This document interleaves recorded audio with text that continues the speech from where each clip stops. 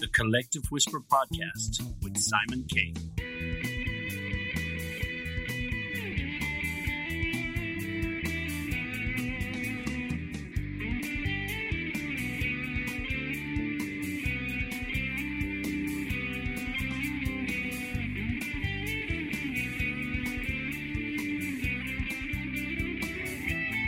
Hello and welcome to this week's episode of the Collective Whisper Podcast. On this show, I'm going to be speaking to Earl Grey Anderson. Earl Grey Anderson is MUFON's Chief Investigator and Assistant State Director in Southern California. A member of Kathleen Marsden's Experiencer research team in MUFON, Earl has personally closed over 650 UFO cases and Experiencer contactee cases. An experiencer himself, Earl has an innate sense of empathy and compassion while understanding those who have personally encountered the high strangeness elements of the phenomenon. Earl lives in the West San Fernando Valley area of Southern California with his wife Lisa and their two cats, Thor and Gigi. The Mutual UFO Network, MUFON, is an American-based non-profit organization that investigated cases of alleged UFO sightings. It is one of the oldest and largest civilian UFO investigative organizations in the United States. MUFON claims 3,000 members worldwide with chapters in every US state. The group maintains a number of investigators who undergo training administered by MUFON. When it comes to UFOs, Earl holds several positions with the Mutual UFO Network. He's Assistant State Director for Southern California, Chief Field Investigator and a member of MUFON's STAR team. He is also a licensed vocational nurse and he has worked as a guitarist, vocalist, singer and songwriter. Here he tells me all about his experiences with UFOs and other people's experiences. Welcome to the show, Earl. How are you? Doing quite well, Simon. Thank you. It's great to have you. You're in Southern California, but are you in the San Fernando Valley, or where are you exactly? Yes, I'm in the San Fernando Valley. I'm a Southern California native. Grew up here. Been here all of my life. Wow. And right now, I'm sure, like the temperature, is it an Indian summer, or what's the weather like there right now? It's always Indian summer here. Yeah. We have a little cooler in the mornings now, but it gets hot. It looked like we might get some rain yesterday, and now today it's raining sunshine again. So, how would you describe the landscape of the current kind of California with COVID, with everything? Would you say that things are going well there, or is there a cause for concern with COVID? The numbers are getting better. Finally, they're looking up in Los Angeles. Thankfully, they seem to be finally on the downswing. We see more live music happening, more live events and such, and this is good. I mean, perhaps, hopefully, I'm hoping enough people have gotten vaccinated now that we're going to, actually reach herd immunity. We'll see. Eileen, last year it was looking pretty good, and then our numbers started going up again. Now we had a little upswing at the end of summer, but now it seems to be going down again, and it seems to be a constant thing. So hopefully we're done. And you, because you work as a nurse as well, so do you? I'm actually retired now. Are you on the front line as such? No, I actually have retired from nursing. I'm doing UFOs full time as a full time thing nowadays. So wow, that was really good. Wait, when did you retire? It's just been a few months now, maybe 3 or 4 months. It became official. Yes, and the amazing thing about when a lot of people retire, there's always this thing, they retire and they drop dead the next day, or, they don't know what to do with themselves. But for you, it sounds like you were looking forward at that time to do more investigations, no? Yes, I'm very, very busy. Working with the Mutual UFO Network is like a full-time job. We're a volunteer organization, and it should be that way because people are not doing this. They're doing it for love of the phenomenon and trying to understand what's happening on our planet. So it's not a money thing. It's not a fiscal dynamic. It's about the heart, and it's about wanting to understand something that's maybe the most interesting is the most interesting thing happening on the planet, I believe. Wow, yeah, and recently, of course, there's been lots of changes, you know. So before we kind of get into all of that, because there's so much to talk about and everything, I want to go back a bit and you know talk about your early life, and you know because obviously I believe that influences a lot of what you do now. So tell us a little about your early life and you know where you were born and about your parents and everything. Sure. I was born in Santa Monica, California, back in 1958. I don't mind telling you. And I grew up in the first little bit was in Venice, California, there by the beach. And when I was about 5 years old, we moved to Thousand Oaks, California. At that time, there were thousands of oak trees there. It was quite beautiful. Now it's kind of joined the urban sprawl as much of Southern California, unfortunately, has. But back then, I had a big backyard, a big front yard. You know, we had sheep grazing on the front yard that would start eating the lawn sometimes from across the street. Whereas a property where they would use sheep and they allow these shepherds, these Basque shepherds, to bring their sheep there and graze, and it would keep the fire hazards down. But yeah, it would wake you up like 6 in the morning. You'd hear the little bells around their necks. It's not like that now. Yeah, because that, like, even that picture in my mind now when you said the Thousand Oaks and having obviously the oak trees and maybe nice valleys there and the sheep and the shepherds, but now it's suburbia, no? Correct. It went from being quite pastoral to the urban sprawl now. It is suburbia, but it's the city of Thousand Oaks. It used to be very, you know, I mean, the closest store you would have to drive 6, 7 miles to find a grocery store, and it was just all, you know, it was all hillsides and undeveloped land. It was beautiful, and that's where I spent my youth. It was a good place to grow up. It was very there was a kind of a music scene going on in that little town of Thousand Oaks. Going back then, obviously, when you were young and you had mentioned mom, your mom worked in that kind of aerospace industry as such. Tell us about that, like as a young boy, and you know the memories you have of your mom working within that industry. Sure. Well, my mom, when I was very, very young, I was about 5 years old, my mom sort of spilled about her other secret life that she had before she'd married my dad. You know, she had become when I was born in 1958, my mom became a housewife. But before that, she worked for Howard Hughes at Hughes Aircraft. She was one of Howard Hughes's two personal secretaries. He had two of them. And he liked to, he you know, he was, he did have the aversion to being around people. He was a germaphobe and had OCD. That all that stuff is true about him. So he would talk with my mom over an intercom system. She worked with him for about 5 years, but she said over those 5 years, even though her office was next to his, she only saw him once, and that was at the end of the day. He would go first.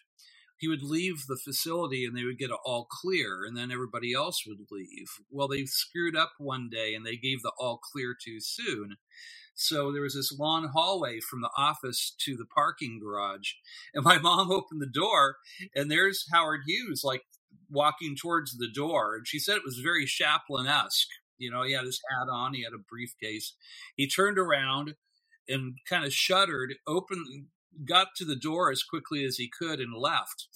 And that was the first and only time my mom actually saw Howard Hughes.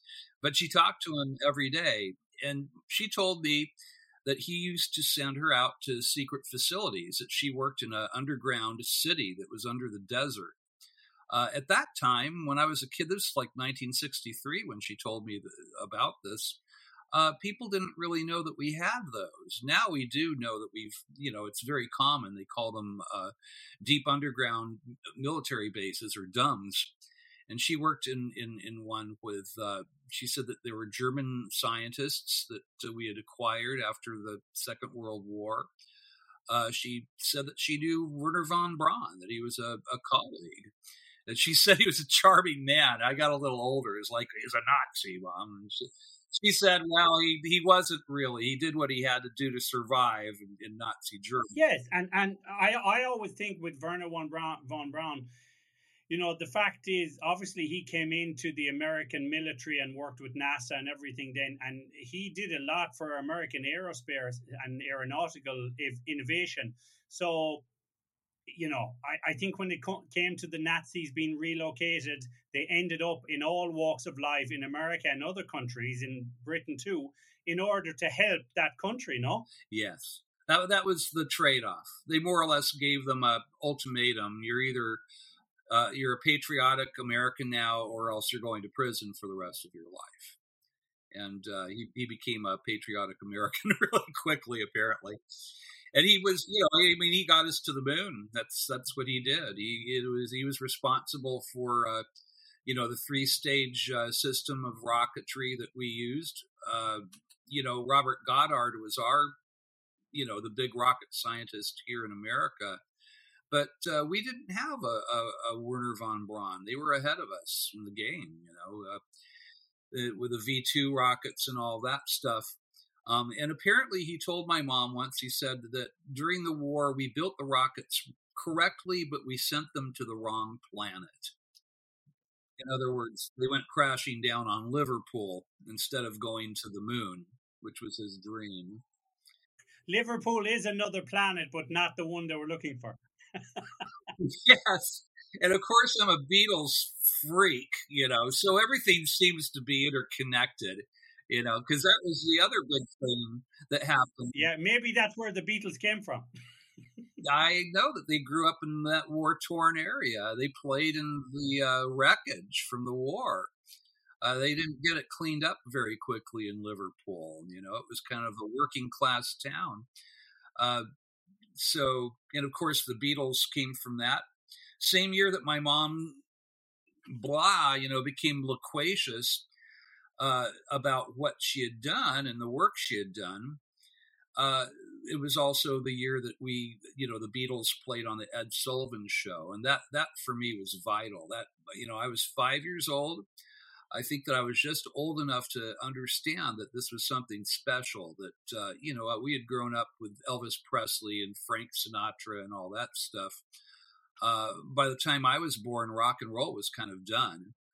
They were going back to the crooners, you know, but the Beatles were so exciting, and it was, they were playing their own instruments, they were writing their own songs. And as a 5-year-old, I remember my parents, they were making fun of their hair, but they were entranced too. And it was a black and white TV, and we were all gathered around that. And it made quite the impression. You know, that's what I wanted to do. Did that kind of spur you on to pick up the guitar then at an early age and start playing? Oh yeah. Yes, it did. I started, you know, I wanted a guitar. Actually, I wanted drums is what I wanted originally. And my parents were wise enough to not go that route, because it would, you know, it's kind of a noisy thing to live around. So they started out with keyboards and such.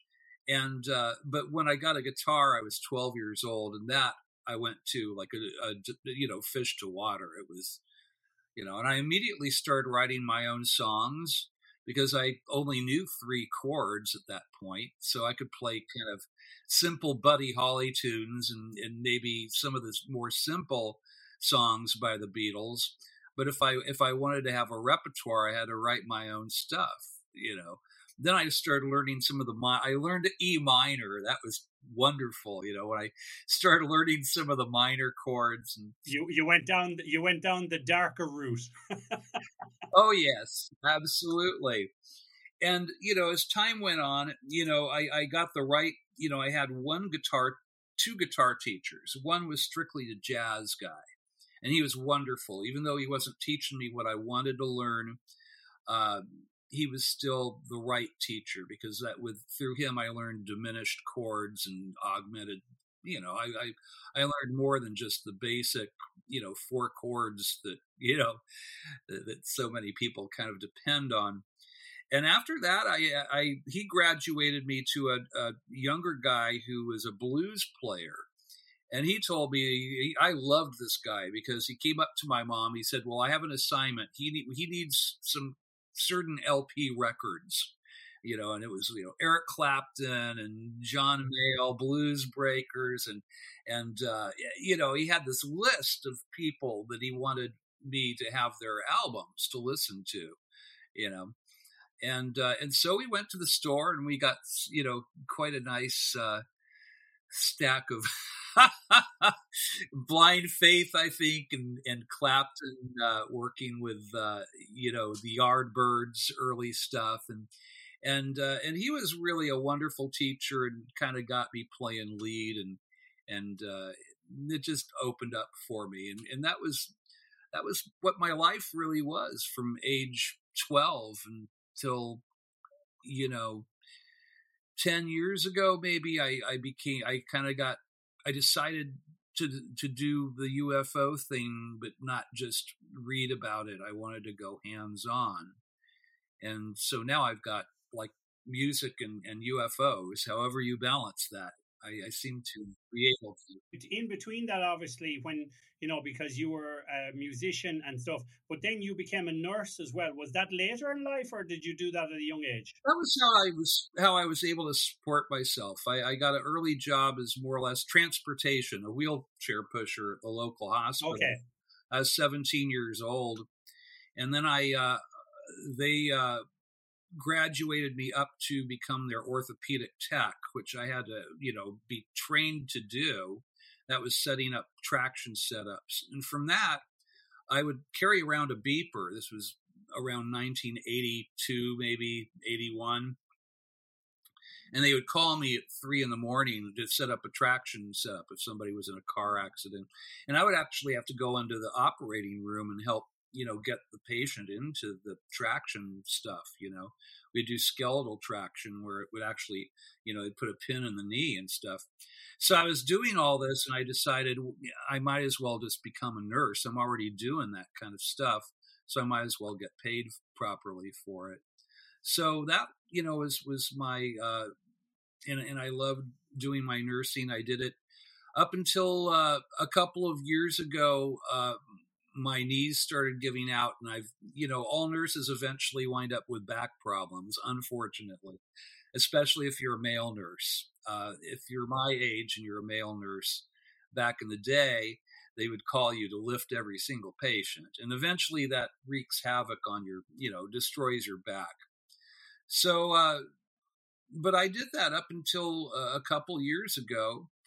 I thought I was going to continue doing it. And my doctor and people just finally said, no, that's it. You either have to do a desk job or retire.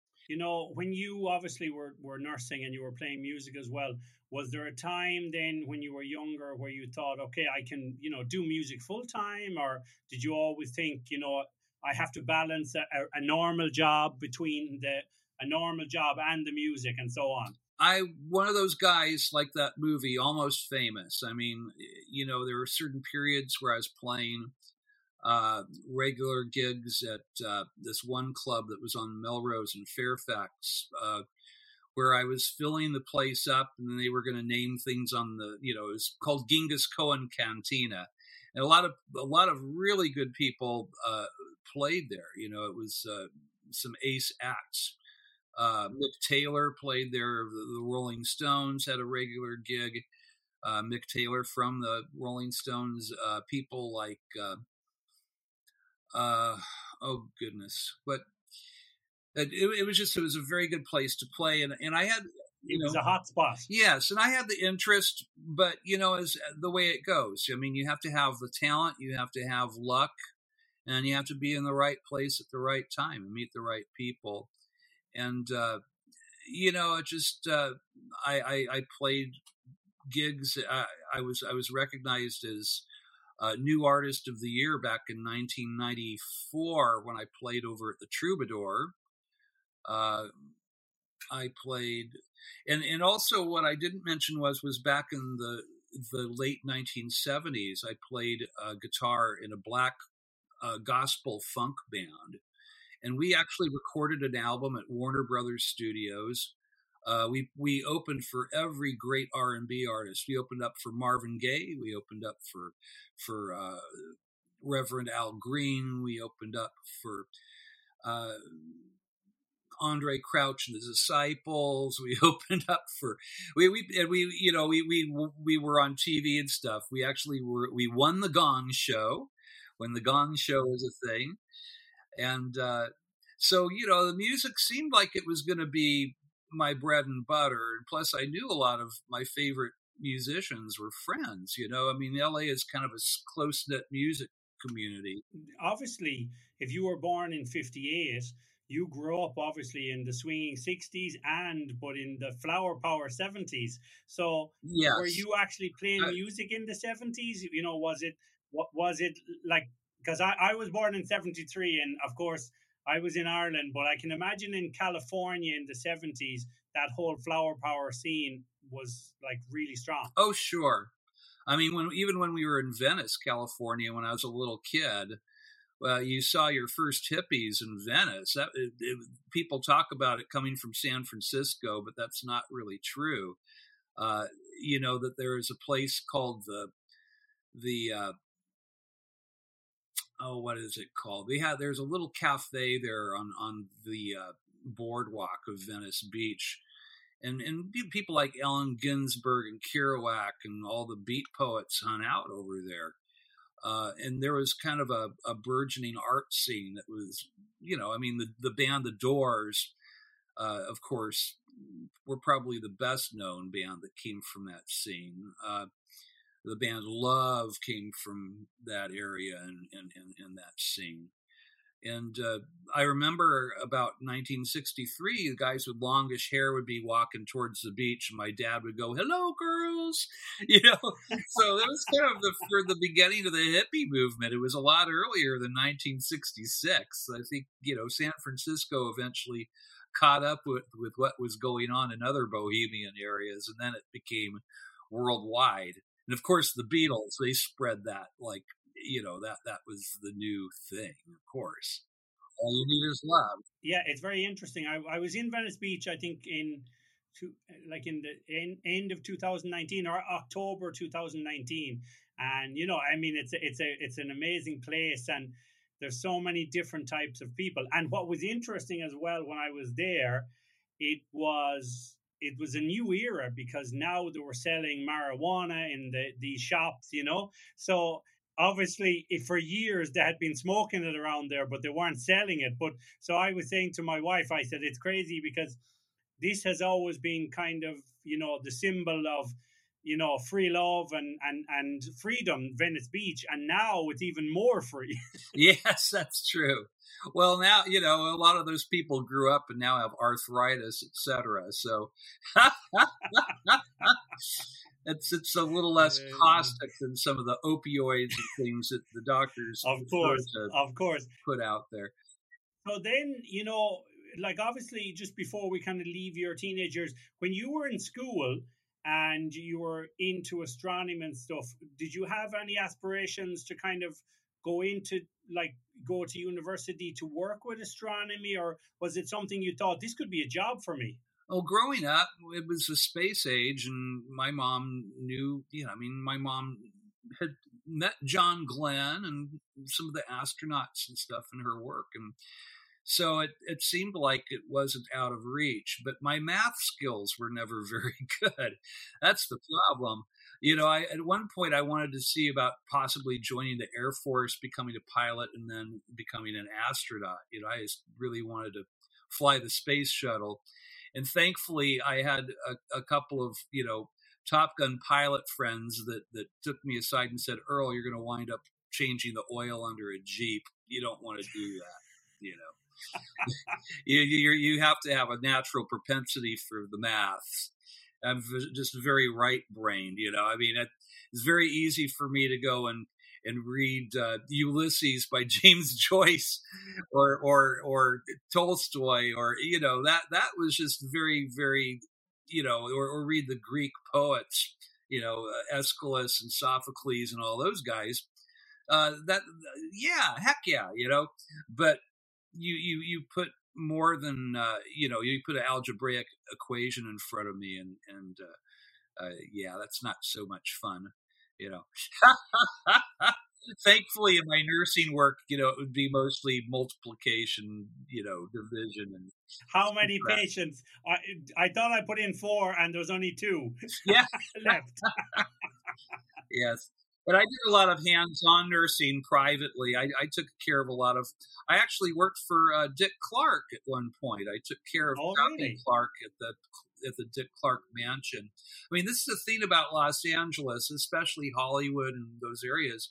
I mean, it's easy to meet your heroes, especially, if you're a nurse and you're not daunted by working for famous people. They get sick and their families need to hire nurses. Once you get into that loop, they get you out, and as long as you don't act like an idiot, you don't ask for autographs and things like that, you treat them professionally. And so that was always a thing. And then we had the original Guitar Center in Hollywood. Now the new Guitar Center is different, but the one that used to be on Sunset Boulevard back in the 70s and 60s, I mean, I met Rory Gallagher there. He's just sitting on an amp, blue work shirt, red hair like all over the place, a pack of Marlboros rolled up, and he'd play a Stratocaster sitting on this amp. It's just like, oh my God, that's Rory, It's one of your guys, and from Ireland. A phenomenal player, like it was amazing because Rory Gallagher, obviously, who would have thought such a good blues guy would come from Ireland, guy. Where, it was very strange. But, you guys have the Black Irish, so, it's... Yes, we're the Black Irish. Yeah. There you go. So I suppose if the Black Irish have a different type of blues, Yeah, what was that? The movie The Commitments, or is the... Yes. Yeah. I'm black and I'm proud, right? I'm black and I'm proud. It was great. And Rory Gallagher kind of epitomized that because he had that playing, which was a mixture of all these styles and, these blues styles. But it was very, very original, and he had that voice as well. So he was just, I remember once I was busking, I started out playing music as a busker, and I met this guy. Came up and he asked could he play the guitar, and he played it like the other way around, right hand guitar, but played it around, flipped around. And then I learned afterwards he was, what's his name? He was Jerry, I can't think of his name. He was Rory Gallagher's bass player. Oh. And I learned that afterwards, but he was, at the time, I think he was having some problems in his life, but I only learned it after.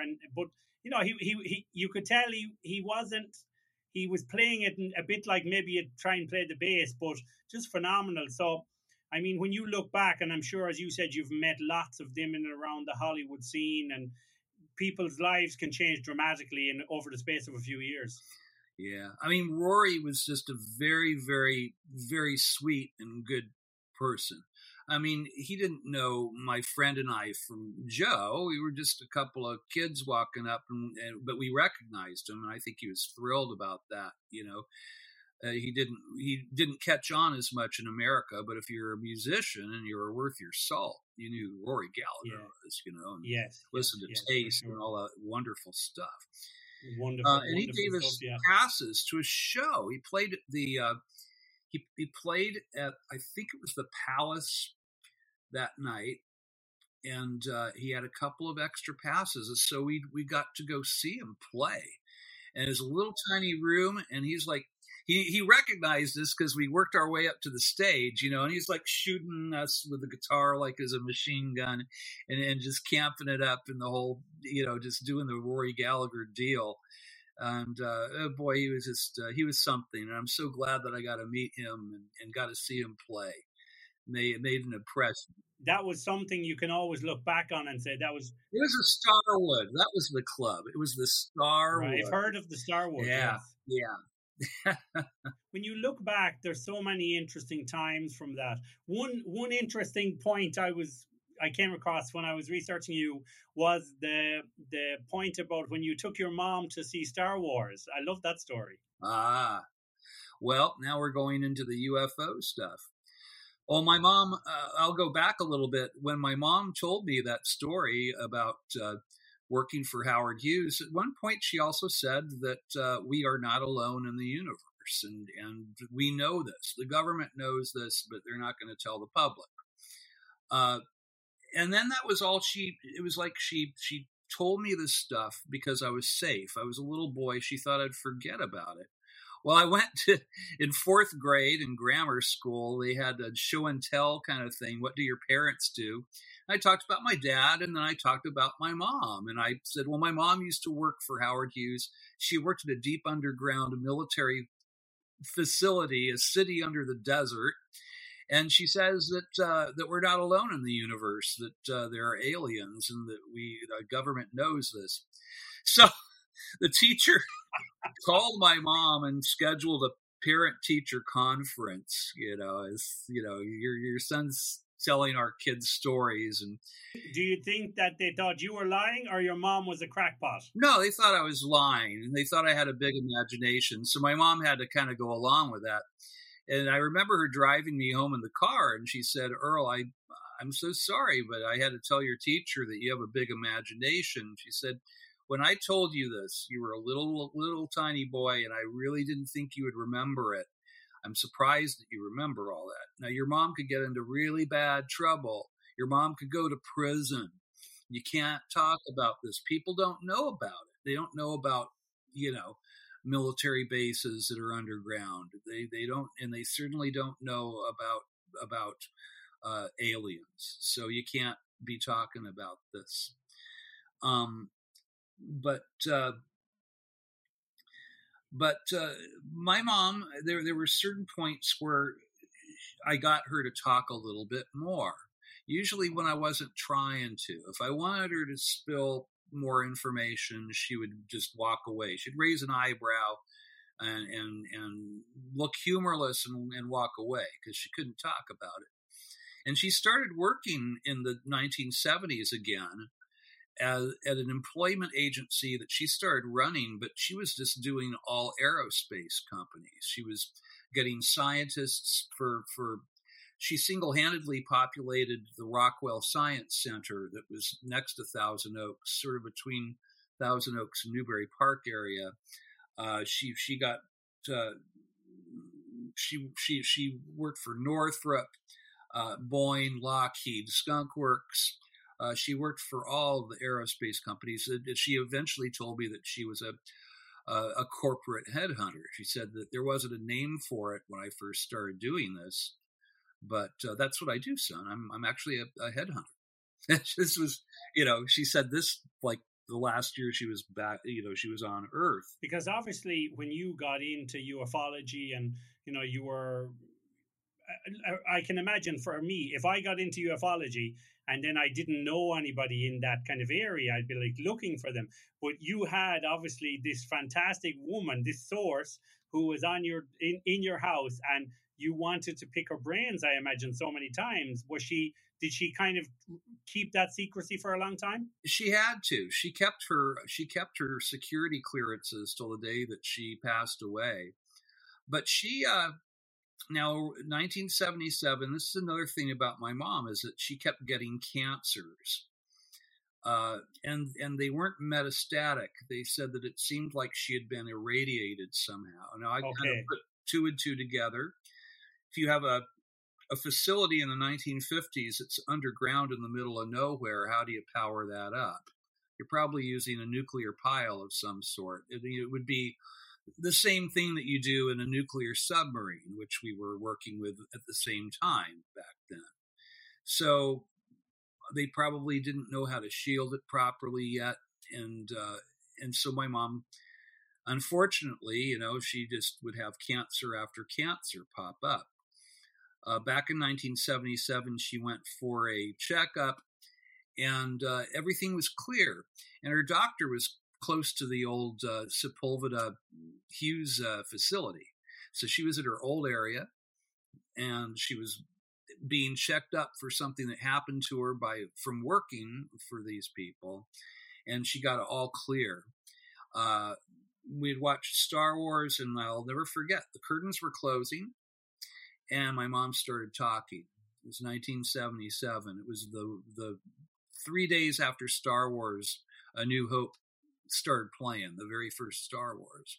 So we didn't really know anything about the movie except as a science fiction thing. And, it's an impressive and beautifully done film. And she started talking. She said, "Son, you have no idea how close to reality that movie is." She said the different races, the different spaceships. She said that it's realer than you will ever know. And she said a whole lot more too. But I was at the time, I was something else. I had my own little spiritual quest.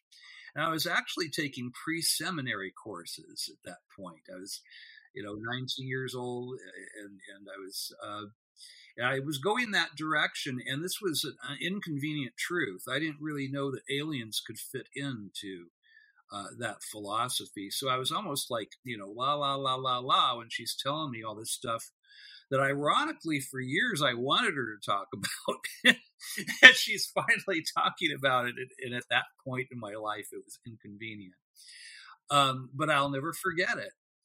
And that sort of took this to a different level for me. It personified it for me. How old were you then? In your late teens?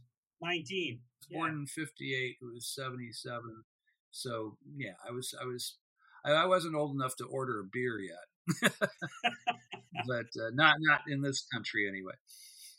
Was that kind of a seminal moment when you kind of thought, I want to get into this more? And I'm, obviously my mom can only tell me so much, but what kind of started you then? Do you remember that catalyst that started you off? It was very strange because, I would listen to Carl Sagan speak and he would make fun of UFOs. I would, love to read Arthur C. Clarke's novels, 2001 and all the sequels and, Rendezvous with Rama. He's a wonderful writer. And he said that it was a bunch of bunk. Now, later on, I found out that's not true, that this is the face that he presented to the public, and for Carl Sagan as well. Carl Sagan started out, his first paper was on ancient astronaut theory, 1962. That was the first published paper. And Arthur C. Clarke, now I'm close friends with J. Allen Hynek's son, Paul Hynek, and he has the correspondence between Arthur Clarke and his father. And Arthur Clarke told him, Dr. Hynek was the head of Project Blue Book, I should mention. They had the little TV show about a couple of years ago. But he was the real deal. And Arthur C. Clarke said, "I love the work that you're doing, and I think there's something to it. I can't say that in public, or they'd never let me go to another space shot. But I really do. I know that we're not alone, and I think that some of the UFOs people are seeing are actually not ours, and not swamp gas. Right. Yeah, and it's I'll give you my stance on it because, people say, what do you believe? And I mean, I've always been interested in UFOs and kind of mystery. I've always liked mystery, and those kind of things. And I always say, I think I told this to Katie when she was on, Katie Grabowski, when she was on the show. I'm how will I put it? I'm a skeptical believer. So for me, I love watching all these kind of shows. And I mean, all of those, as you said, Alan Hynek and, Project Blue Book and all these shows. And, nowadays, obviously, a lot of these shows are very dramatized and changed for entertainment. But for me, I look at them and I go, it's quite interesting. And maybe 90% of it is not true. But there is always that 10% there that could be real. I mean, at MUFON, and that's, my mom telling me this in 1977, just when my mom passed away, I became sort of even more obsessed with the phenomenon. And I just started really reading a lot of books on the subject. And of course, you're correct. I mean, Dr. Hynek at MUFON, when I joined the Mutual UFO Network as a field investigator, I decided that I wanted to look into this myself, that reading other people's books and getting other people's ideas was not good enough. In fact, oftentimes is very confusing because there's so many different beliefs out there and ideas. Some people think that our visitors are malevolent. Some think they're pure benevolence. Others think they're indifferent. Others don't think that they're there at all. And the only way to really find out was to do it myself. And I joined MUFON back in 1995 and became a field investigator. I took the test. I read the Field Investigator's Handbook and took the classes, was mentored, and I rose up in the ranks until, for about 4 or 5 years, I was assistant state director and chief investigator, and now I am state director of California for MUFON. I've personally closed 740 cases, I believe, is the number we're up to now. And like Hynek said, about 5% of UFO reports that come in are interesting.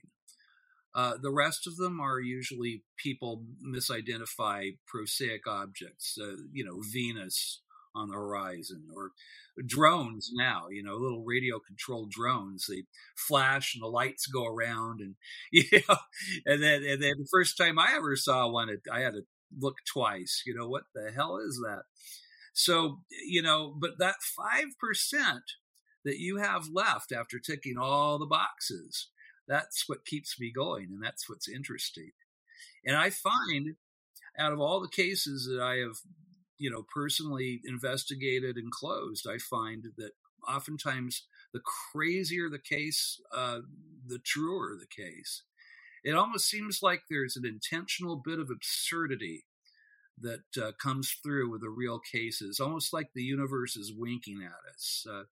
And I do think that it's more of an interdimensional phenomenon than an interstellar. I think that they're coming from another, maybe a parallel Earth, a parallel universe, where perhaps the speed of light is not a speed limit.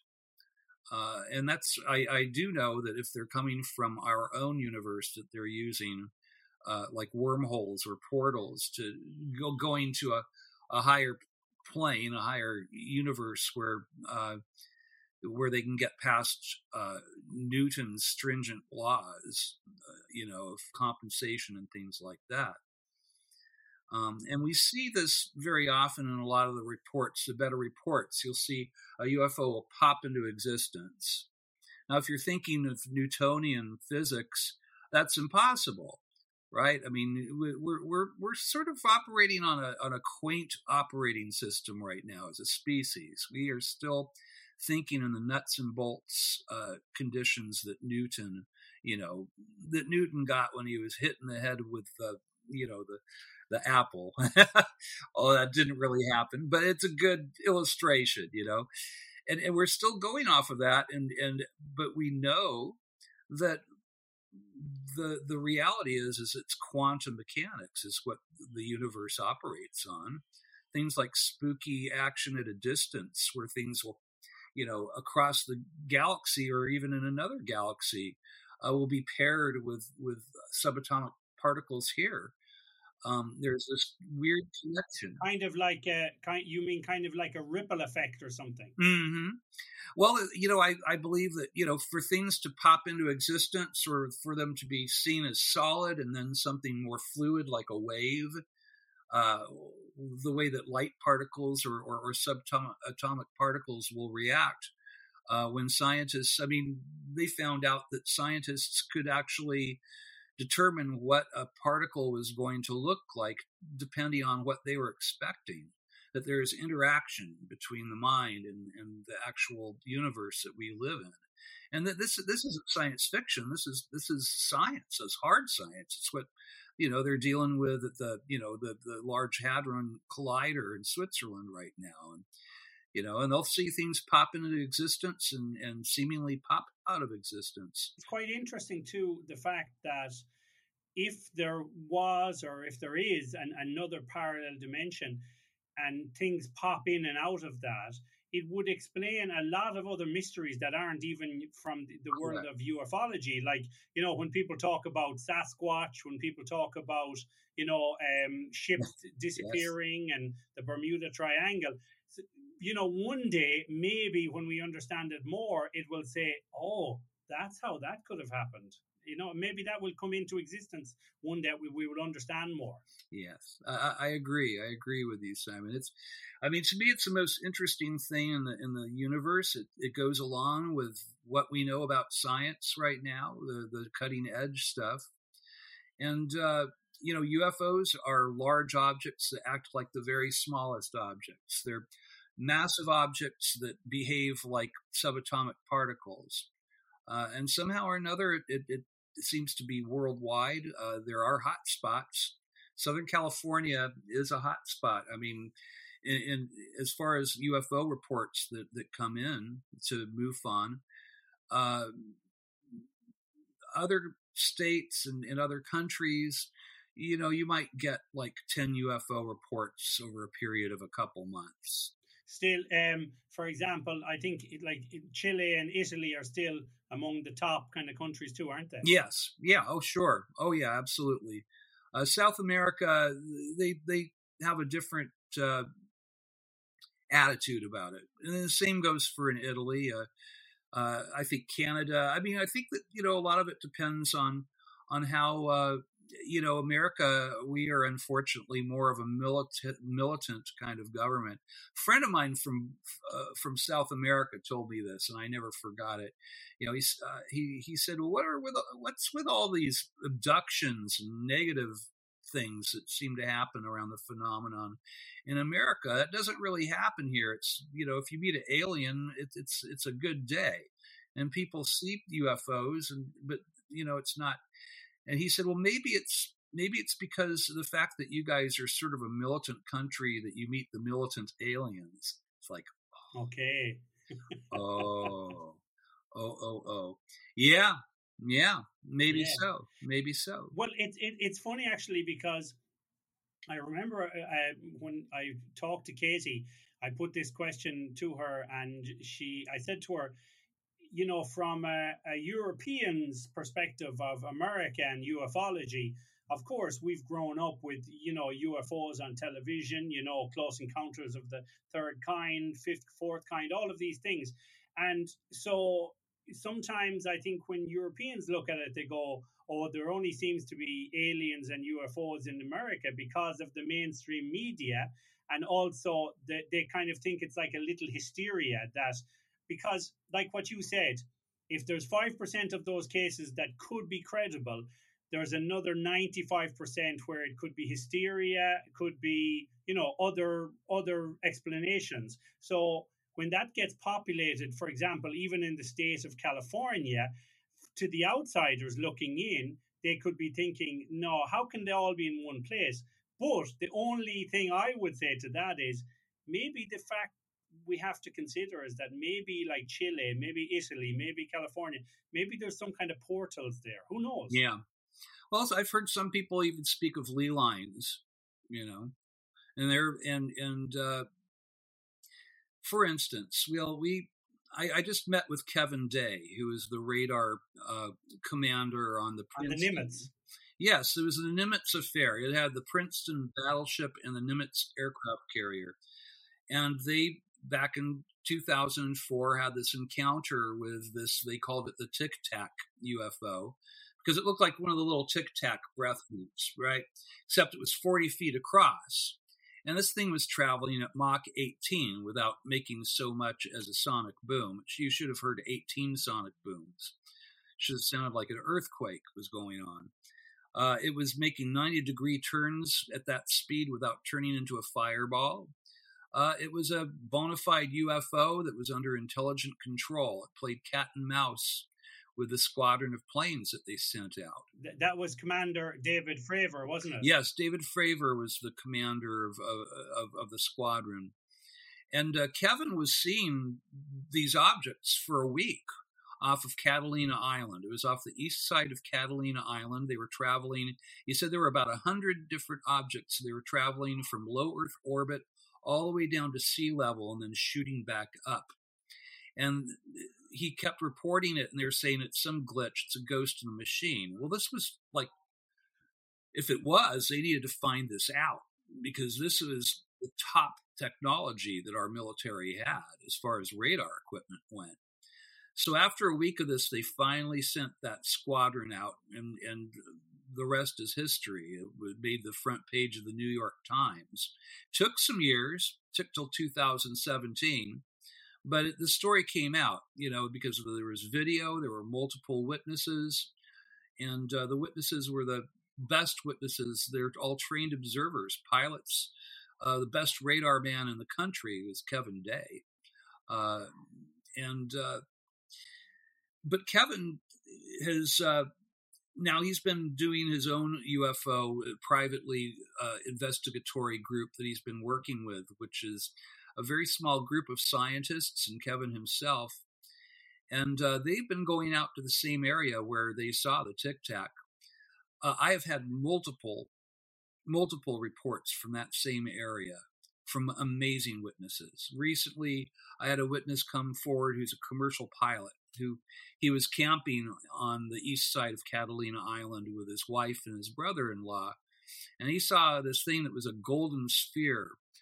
He was very good at dead reckoning. It was 10 miles away from where he was, so it was exactly between the shoreline of the California coast and Catalina Island. It was like equidistant between the two.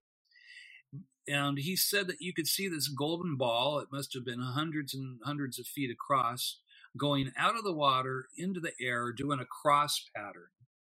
He called his wife and his brother-in-law out so that you would have a couple other, have 4 more eyes on this that he's watching. It's something that's not supposed to exist. They watched this thing shoot back down into the water and come out again. It did this little dance again, and then it shot up out of the atmosphere. When I checked the coordinates with Kevin, and I didn't know what the coordinates were for the Tic Tac sighting, they were the exact same coordinates, right down to the last number. Really? The latitude and longitude were exactly the same. Was that the same time? No, this happened 3 years ago. Now, the guy who was the pilot, he was still a pilot, and just recently he's gone on sabbatical. He had to leave his job because he and his wife had a baby, so he's sort of decided to do the house husband thing. So he was finally free to come forward and talk about the sighting that he had. And I spoke with him, his wife, and his brother-in-law. They were all sober, intellectual people, and the pilot himself is a trained observer, and his numbers, they were exactly what Kevin saw on the radar when they saw the Tic Tac. We've had many other sightings in that same area, and they always seem to be UFOs that go in and out of the water, or that just pop into existence in the middle of the air over there. I had a commercial sailor with his crew just recently put in a report, and this was just like 2 months ago, where they saw something. It looked like there were 2 moons in the sky. Again, it was a spherical object that was hovering over their boat, and the whole crew saw this thing, and they were scared to death. They didn't know what it was. This is something that's not supposed to exist. For you as an investigator, because I know obviously you have protocols and you know procedures, but it must be very difficult nowadays as opposed to even 10 years ago because of drones, but as well also because of, editing software with video and everything. You really have to delve much deeper, no? Oh, yeah. With video, I mean, you hope that the person will take digital photos as well as a video if they see a UFO, because that way I've got the EXIF data from the photos. No such thing for a video, You get so that you can recognize CGI pretty quickly. I do a lot of detective work myself. If something looks too good to be true, it probably is. And I have to wear a skeptic's hat more than anybody else because I'm putting my name to these things. My reputation is on the line. And out of the 740 cases I've closed, I've got like 50 unknowns. There's 50 that I can't explain. And going back to that point I mentioned earlier about hysteria and about, if you want something to be true, hard enough that you can make it appear. Do you believe that, people are out there looking for that, and then if they see something which they think is, their mind turns it into something else? I think that does happen sometimes. I mean, I'll get a lot of reports where people will just see a Mylar balloon spinning, I mean, lights in the sky don't excite me very much. And that's what a lot of my reports that come in are. Even if it seems to be up in outer space, like a satellite that's moving strangely. Well, we have spy satellites that can go out of orbit and can go and take photos and do whatever now. So even if you see something moving that seems to be outside of the atmosphere and it's kind of erratically moving, it can still be one of ours easily. So it really kind of whittles your reports down to, you want to have multiple witnesses when you can, hopefully, you want to have good photographs with the EXIF data on there, along with a video if you get a video. Usually when people have a sighting, I'm getting to where I don't think that people have accidental sightings. I think that our visitors are well aware of who is out there and that certain people are going to see these things because perhaps their influence in public or it's the right person, or for their, for whatever reason, some people are contacted. Sometimes people are taken too. I do work as a member of MUFON's Experiencer Resource Team, and I talk with a lot of people who have been abducted and visited. And that seems to happen around the phenomenon. We had a recent case. We've had a flap of V-shaped craft recently with lights on the underside, on the ventral side. And what I found is that there are certain markers of commonality that you'll find in UFO reports, and particularly in visitation reports that are around a UFO. And you get to where you can recognize these commonalities, and many of them are not known in the public. And I'm not even going to tell you what most of them are, because I don't want people to know what the commonalities are, because it's how I can kind of sleuth stuff out. But one thing that I will mention, and that I see from over and over and over again, is there's something about the lights on a UFO that will mesmerize a person and put them into a very different space. I think that actually that our visitors, that this woman who's a clinical psychologist and her adult son were driving home, and they saw this V-shaped craft hanging there.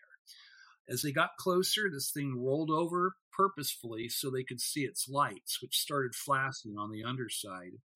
And they went into what I would call a hypnagogic state.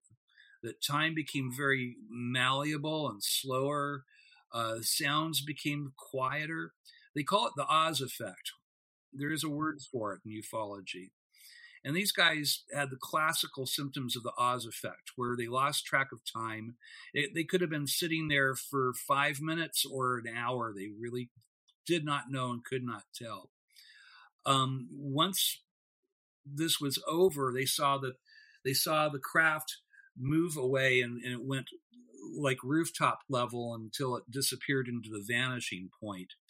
And it was almost as if the mom and the son had discussed amongst themselves that they weren't going to mention it. Like it was, shh, we weren't supposed to see this.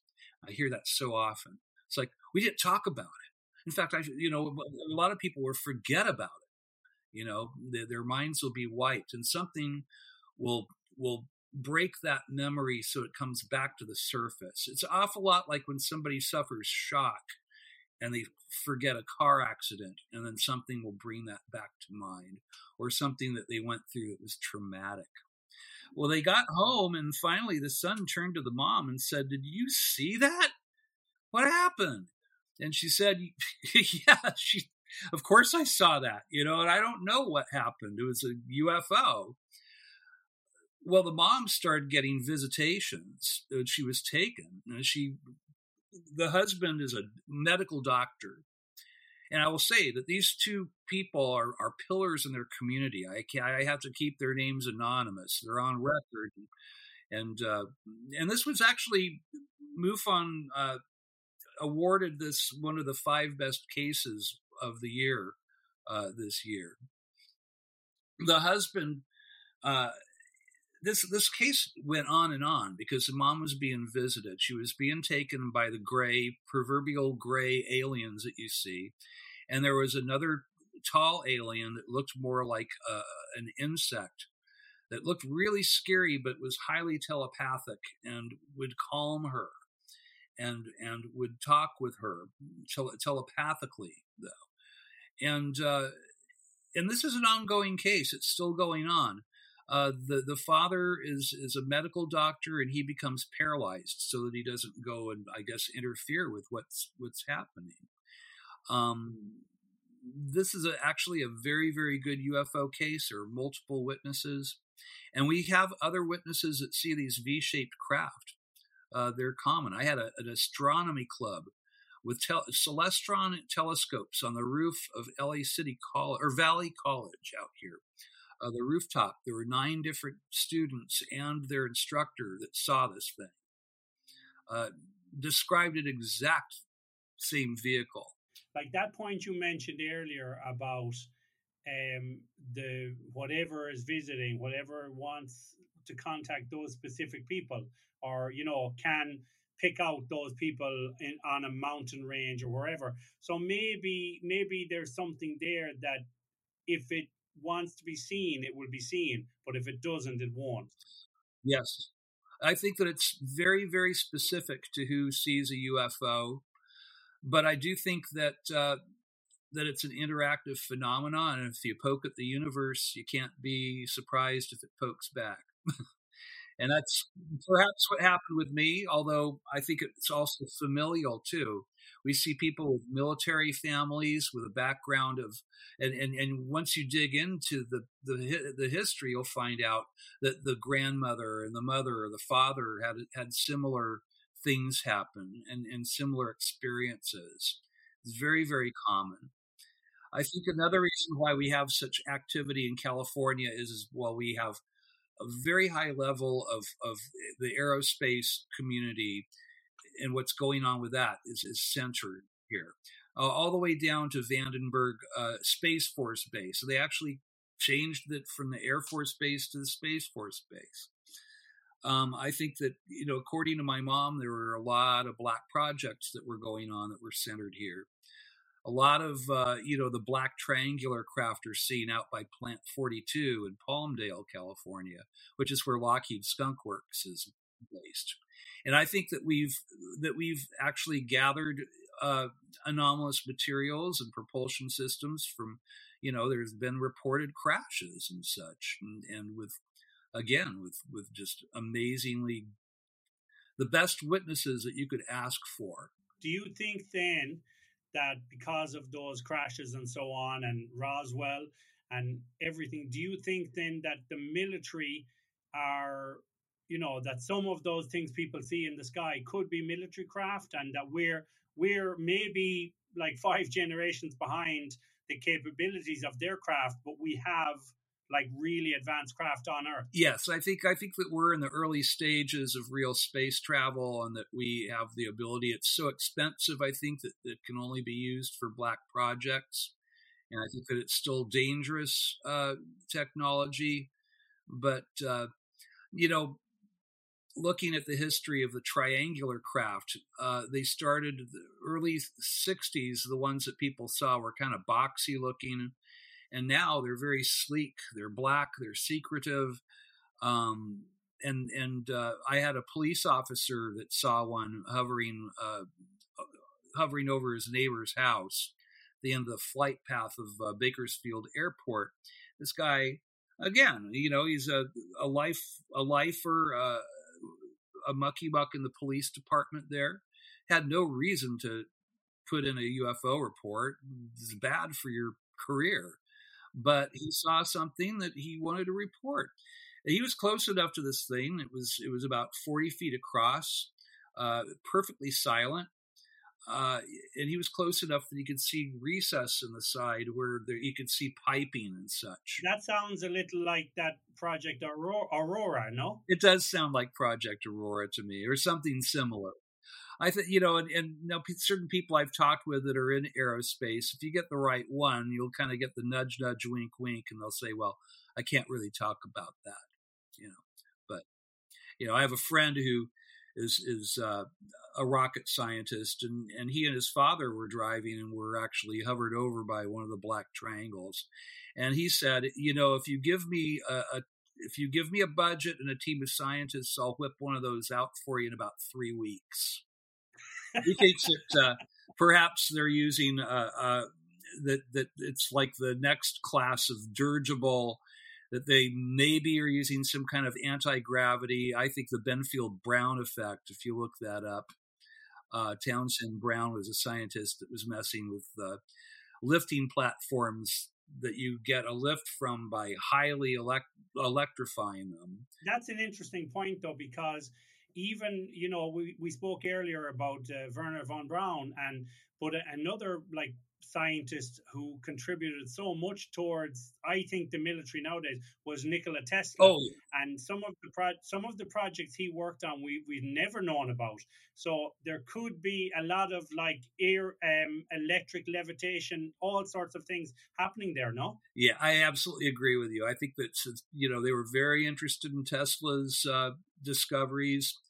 They pretty much raided his apartment when he died, and the FBI took all the things. Yeah, the Pentagon was very interested, and that was exactly what he was dealing with.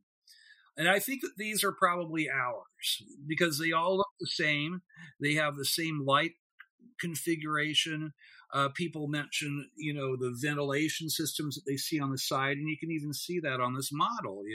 That is similar to the craft from the Phoenix Lights, no? Yeah, except that the Phoenix Lights craft was like a mile across. So yes. I don't know. I think that we have our UFOs. I think that there are some that aren't ours. I believe that this was, von Braun was famous for saying that we were helped to get to the moon. We were helped, and he would say helped by them. Helped by them, and let's just go in a different direction here for a moment. So with, all these programs, Secret of Skinwalker Ranch and the High Strangeness and everything, do you believe that that cattle mutilation and everything is linked to the same things, or do you believe that that's maybe militant? I'm not sure about the cattle mutilations. It seems to happen near a lot of the places where they were testing the atom bomb and we're doing all that. And perhaps they're aliens checking to see if we've irradiated ourselves beyond the point of, no return. Or perhaps it's our military. Maybe it's a joint project. I honestly don't know. You hear a lot of weird stuff. And there's some weird stuff that's true. I mean, what's going on at Skinwalker is a real thing, and they have portals that open up over there, and stuff comes through. And there are certain people that seem to have a gift at opening and closing portals. My friend Kenneth Day, the scientists believe that when he's with them, when he's not there, they don't see anything, but when he's along with them, then it seems like stuff pops up. And they recently they had this equipment up in Seal Beach at this secreted on this cliff house that was overlooking the area where the Tic Tac was seen, and they were picking up gamma rays before something opened up in front of them. And these scientists were not they were not UFO guys. These are just physicists and rocket scientists, and apparently they were jaw dropped, because the only time you'll see a gamma ray is if there's a black hole, but it's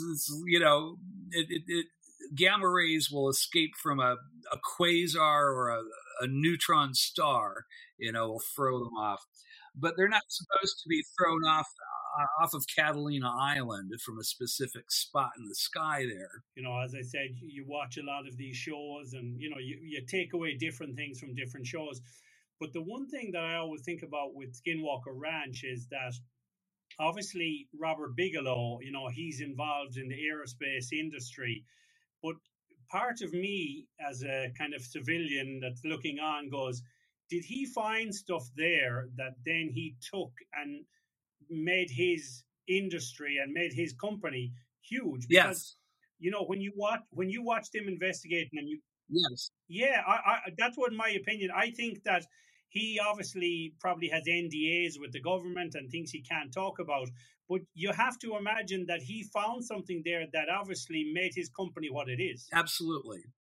I hear very, very, very strange reports about Bigelow and Skinwalker from multiple people. Things I know is that it is military based. The Pentagon is very, very interested in what they found over on that ranch. Bigelow got what he wanted out of that, and he got out of it. He doesn't have anything to do with Skinwalker now. He's on to other things.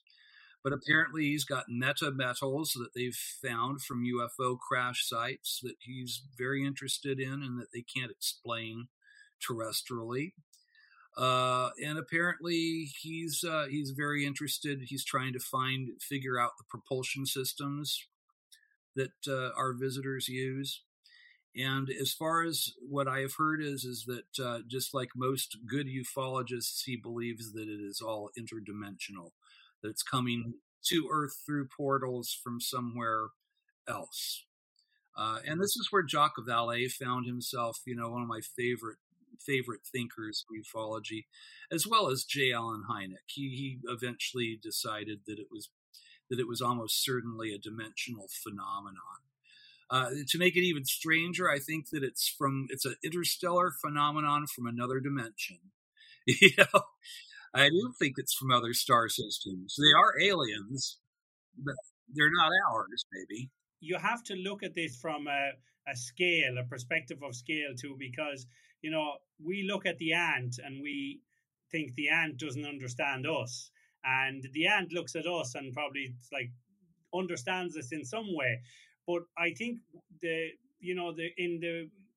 evolution of humans and however intelligent we think we are, I think if there is something visiting us, an interdimensional craft or beings, they are so far ahead of us that we can never understand in this lifetime. And not just about being skeptics, but even if you have the most open mind, I think we'll never be able to understand until maybe they would, as you said, abduct you and take you away permanently and teach you, because we don't have the capabilities on this planet to understand something so far ahead of us. People report downloads of information. Another police officer. I mean, these guys don't have, it is bad for your career to say that you've had a UFO experience. But I had a police officer who was on duty in his cruiser, and he stopped at this bridge that he'd usually go and check for, riffraff or whatever, and he got back into his car. He's doing his report, and he said that he saw this bright light outside of his windshield, and it got closer and closer, and then suddenly he said that he had 45 minutes of missing time. When he came back, he said that he felt like he had to he couldn't breathe. He had to take these deep breaths. This guy started having nighttime. He would go to sleep and he would have a recurring dream where he would see this small, minuscule hand with like a little pointer that was teaching him trigonometry and high maths and stuff and he was a D student. He was a D student in math, is what he told me. He said that he was another right-brained kind of guy. But at the end of a month, he had full understanding of what he believed was 0-point energy, the theorem for it. He was aghast, amazed, horrified, but yet amazed. And he was, going to have somebody, write everything out for him that he could remember. And it was like his mind was then suddenly wiped. And he was told, this will come back when it's needed. He got a hold of me. He wanted to be hypnotically regressed. He thought maybe that would be a way to get back at this information that they gave him. And I gave him a couple of numbers of, I'm careful about hypnotic regression because, if you have the wrong person, they can lead the witness. But I have a couple of people that are not involved with the UFO phenomena that are, hypnotherapists. So, but as far as I know, he was not able to get back that information. They told him this will come back to you when it's needed. And a lot of people are told that they'll have, this is another thing that seems a phenomena that's happening where people will get downloads of information and then it's compartmentalized for later on. And, I don't know why a police officer would go and make up such a far-fetched story, get emotional on the phone. And I know that he's who he said he was. I mean, I'll ask to see a badge number and ID. And, I have somebody telling me that they're an aerospace engineer or a cop or firefighter or what have you. I want to see some proof there. He's who he said he was. That's the thing. Like, it must be very frustrating when you have a case where you kind of feel that maybe the people are trying to fool you. I had one, there's one, it looked highly produced video of a UFO, and I didn't really believe it was what I was looking at. And so I just did a Google search and found that the person owned a company that, their motto was CGI, realer than life. And then it was a woman. I found her on Facebook, and I found the day that she put her UFO report in, or the evening, and she had a picture of her and two friends sitting around a bong smoking pot, at the table. I'm going, okay, so I know what happened here. Somebody had a good idea. Yeah, she had a good idea. She thought that this would bolster, I tricked MUFON, bolster her resume, and she had to smoke a little bit to get the nerve up to submit her report. And it went down as a hoax. It was a keystroke hoax. Yeah. Also, in this kind of modern age of Instagram and TikTok, when you have people trying to go viral with videos where there's a lot of, fake things happening, that's obviously seeping into the ufology world, because you're probably getting creators trying to create content that's saying, oh no, this is real. I'm sure that happens quite a bit. I don't get a lot of videos that I like. Once in a long while, we had one that was in Wilmington, California, that a little girl took. She grabbed her auntie's iPhone and she accidentally took some photographs of it first.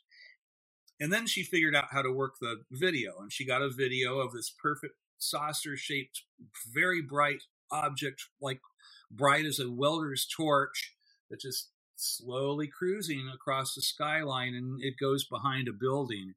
And you hear this little 10-year-old girl going, well, that spaceship just went behind that building, Auntie, And we had the EXIF data from her photos. We knew exactly where it happened. And, it wound up being a MUFON journal report. It's for my old state director and friend, Jeff Krause, is a mentor of mine. For you, looking back over the cases you've had, all of the cases, is there one case throughout your career with MUFON that really always stands out to you to this day? There's a few, but maybe the one that hits me the most is it's an abduction case. It was the first case I ever closed as an unknown. I did so much research on this. It was an oil worker who he and his wife were driving to the sister-in-law's house to show off their new infant, and they pulled their car over to the side so he could use nature's bathroom. It was kind of late in the evening because he had to work his regular shift, and they were going at night. And they wound up having 8 hours of missing time. But the stars, more or less, he was looking up at the dark sky, and he saw the stars collecting like in a circle. He called his wife out there and said, what's that? You know, there's like this halo. And they watched them dropping to the desert floor. This was out near Edwards Air Force Base, Richmond, California, where this happened, middle of the desert. And his wife was standing behind him now. He didn't see her move, but she was behind him. And she spoke in this weird, almost mechanical voice and said, "Don't worry, they're not going to harm us." They watched these lights drawing towards them. And he was starting to really feel afraid. He didn't know what to do, but he was also like paralyzed to the spot. He turned around and he saw this red ball-shaped object that was moving around in the scrub there by the side of the road. It was this bright ruby red light sphere about the size of a football, you know, a proper football, a European football, right? And so he felt like he was being played with, almost like you'd play with a kitten with a laser pointer. His attention was being drawn over there. So he's watching this thing, and suddenly they were passed by, it was like a silver flying saucer. He said that it was right out of a movie. He said that it zipped past them so quickly, and you could see the moon reflected in its sides. It was chromed, no surface features, no windows, just like a little cupola on top, but no surface features at all. 8 hours later, he and his wife found themselves standing, leaning up against the bumper of their station wagon. The boys were asleep still in the middle seat of the station wagon. The baby was in the car seat. It's almost like time had stopped for the family. The woman wouldn't talk about it. She remembered it happening, but she became very religious in the way that she dealt with it. She eventually divorced the man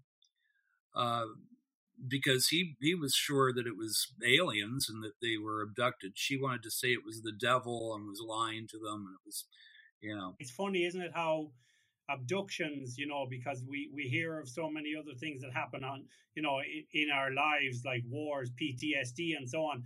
But obviously with alien abduction cases, the PTSD is really high too, no? Oh, yeah. No, it's ontological shock is what people feel. It's like your sense of reality is pulled out from under you, the way that a magician would pull a tablecloth out from under the dishes. Your life is still there. All the pieces are still there, but your sense of reality is no longer there. It's the root and base of reality that people have. And in some ways, I think that maybe that's the main thing that they're trying to do. They're trying to get us to think differently. You know, we think in such nuts and bolts terms about everything, and we keep on doing wars on repeat, and we hate each other because of skin color. I mean, you know, people, you know, they say that they want to meet aliens, but if they meet humans with a different color of skin or a different accent, they feel like they're being invaded. So, of course, you know, I mean, people wonder why they don't land on the White House lawn and well, they would be shot at and nuked and, you know, yeah, it's like, cast out. You know, we are not ready to enter the space age. You know, Star Wars is not what our visitors, that's not the normal arc of this. You know, if you go out and you're dealing with other civilizations and cultures, you can't have a propensity to destroy and kill everything that you don't understand or be afraid of everything. So I think they are trying to change our sense of what reality is. For sure. And for you personally, you know, for me, I've never had any kind of experience, but have you had like before you became, a MUFON investigator, or even after? Have you had some experiences? I've had an experience. When I first became a field investigator. I'd never had an experience before that, but our room flooded with light. It happened 3 nights during a week. I remember the entities. They came through the wall. It was like a portal. They opened it up. There was no room between our house and our neighbor's house to park a spaceship. There's just a little alleyway there. So it was, but I could see distance, and these things came through, and I couldn't move. They took blood and energy. It lasted about 10, 15 minutes. I don't think I was taken. I think that they do house calls. Yeah, doctors don't, but our visitors do, apparently. My wife remembers the house flooding with light. She does not remember seeing entities. Although, the second night that this happened, she shook me and woke me up and said, "You need to tell your little friends that they need to leave us alone." I already have insomnia, and she's pacing, and but she doesn't remember. They wiped her memory of everything except for the weird light with no source that flooded our house. This is why I believe that people don't see these things randomly. I think that our visitors were well aware of that I was going to be representing alien investigation of alien sightings and this sort of thing in California. And so they wanted to get me in the loop, whatever that may be. Do you think that there's lots of, investigators around the world and everything that once they start investigating or they go into that world, that whoever is watching them or if there are entities there, do you think then they become more of a target, not in a hostile way, but as in they're more on their radar? Yes, it's a pattern. I kept this to myself for a long time. I mean, my state director is very nuts and bolts about the phenomena, and I told him, and I thought he was going to fire me on the spot. It's like, oh my God, I just, made this guy a field investigator, and he's getting visits from aliens. What have I done? And I really kept it to myself, but I decided after hearing similar stories from other field investigators that when we got new field investigators, that I owed them that caveat, that they needed to know that you're not like a scientist looking into a microscope at something that's separate from you. You're on the microscope slide once you start looking at it. And if you disturb the universe, it may disturb you back. It's just a pattern, and it happened to me. And you need to know that, before you start investigating, there is that risk, And I know a lot of people that do this. I'm not the only person with this weird story. A lot of field investigators, I had never seen a UFO before. It's as if it opened up a portal for that in my life. And after I had that experience, I had 2 sightings, and one was very close up and personal. It was a V-shaped craft, although it looked very boxy. It didn't look streamlined at all. It looked like alien juvenile delinquents or something put this together in their backyard. But there it was. It had weight to it. It was hanging anomalously in the sky. And the closer I got to it, the dimensions became foreshortened. It looked like it was right there next to me. I looked like I was about 40 feet away from it. And the closer I got to it, it looked like it was a mile away and maybe a mile across. So I think it was a teachable moment. I think that that once you are made contact with, they have very specific ways of teaching you things and of letting you understand this strange phenomenon, And so you talk with a lot of UFO investigators, you'll hear a lot of stories like mine. That's really interesting. Yeah. And I mean, obviously in that world now as well, and with all, some of the UFO investigators become kind of mini TV personalities, and like you have Luis Elizondo and Stephen Greer and James Fox and these people, so is there a kind of a line then when an investigator goes into television where the TV companies are maybe going, oh, well, can't we just add a bit of drama to it? And you're like, it must get difficult because you say, well, yeah, but I want to tell the truth. I want to tell what happened, but they want to put a spin on it. You have to be careful. You have to be careful. I mean, on one hand, I want people to know about this. I think it's important that the public is aware. That's the most important thing that's happening in our world. It has to do with human evolution and where we're going to go as a species. And there's hope there. There's hope that there are intelligent creatures out there who have gone past, having nuclear weapons, and they have this high level of technology. They survived all this stuff, and so we can as well. I'd like to know how they survived all of this and how they got past their warlike ways, or is the warlike thing is that a human thing? I don't know. So all these things are so important, and you do want to share this stuff.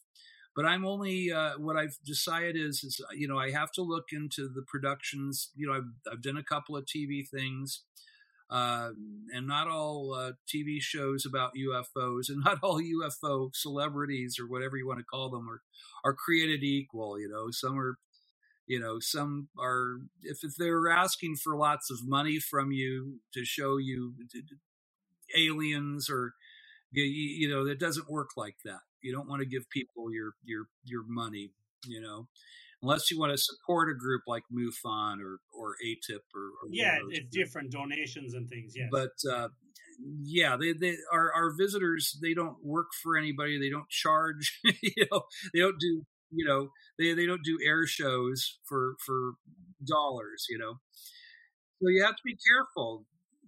But I'm only responsible for my part of a particular TV show, and wherever it goes after that, I can't really do anything about it. I was on a recent show, the Demi Lovato thing, and actually they got rid of most of what I had to say. They got rid of everything I said. They see me walk into the room and walk out, where they have a support group for experiencers. And then Stephen Greer, and there were a few other people that I don't really have that much, respect for. I didn't know where they were going to take it. They brought the guys, the UFO bros were part of it, and I do like those guys. I did a Area 51 show with them, and they were scientific and they were great. Great to work with. But then they went and they that same show interviewed another guy who I think is a government disinformation agent, So you can only be responsible for your little bit. No, and that's a really interesting thing, that disinformation, because obviously, some people believe that the whole UFO thing started as a propaganda thing by the Americans to keep the Russians away. And then, using whatever the information they had, amplified and say, oh, no, it really is UFOs. So nowadays we live in a world of misinformation and disinformation. And unfortunately, I imagine in your world that happens quite a bit. Yeah. You have to keep an open mind, but you also have to hold on to your sense of science. Your BS detector has to be working overtime. But there are strange elements to this phenomenon, and it seems to have a certain level of absurdity that is built into the best cases. Hynek knew this. Jacques Vallée knows this. Anybody that you want to take seriously understands that there's definitely, it's almost like the universe is laughing at us or winking at us, it's a part of it. It's really interesting, and, I'm going to let you go now, but I want to thank you for coming on. And, it's always interesting because I love hearing, people's perspectives on it, because for the people out there who believe in it or don't believe in it or are on the fence, I think information is power. And the more we know, the more we can make our mind up. And, of course, I understand in this world, people can say, oh, those people are crackpots or whatever, because some people don't want to even dip their foot in the water to see, is it hot or cold? But I think nowadays you have to open your mind to the possibility that of that 100%, if there is 5% that could be credible, we should look into it, no? The Pentagon says that it's a real phenomenon, that it's not us. If it's not us, it's not China, it's not Russia, who is it? And they broke the silence after, the Robertson panel, they convened back in 1952, where they decided they would use ridicule as a method to quell the interest in the UFO phenomenon publicly.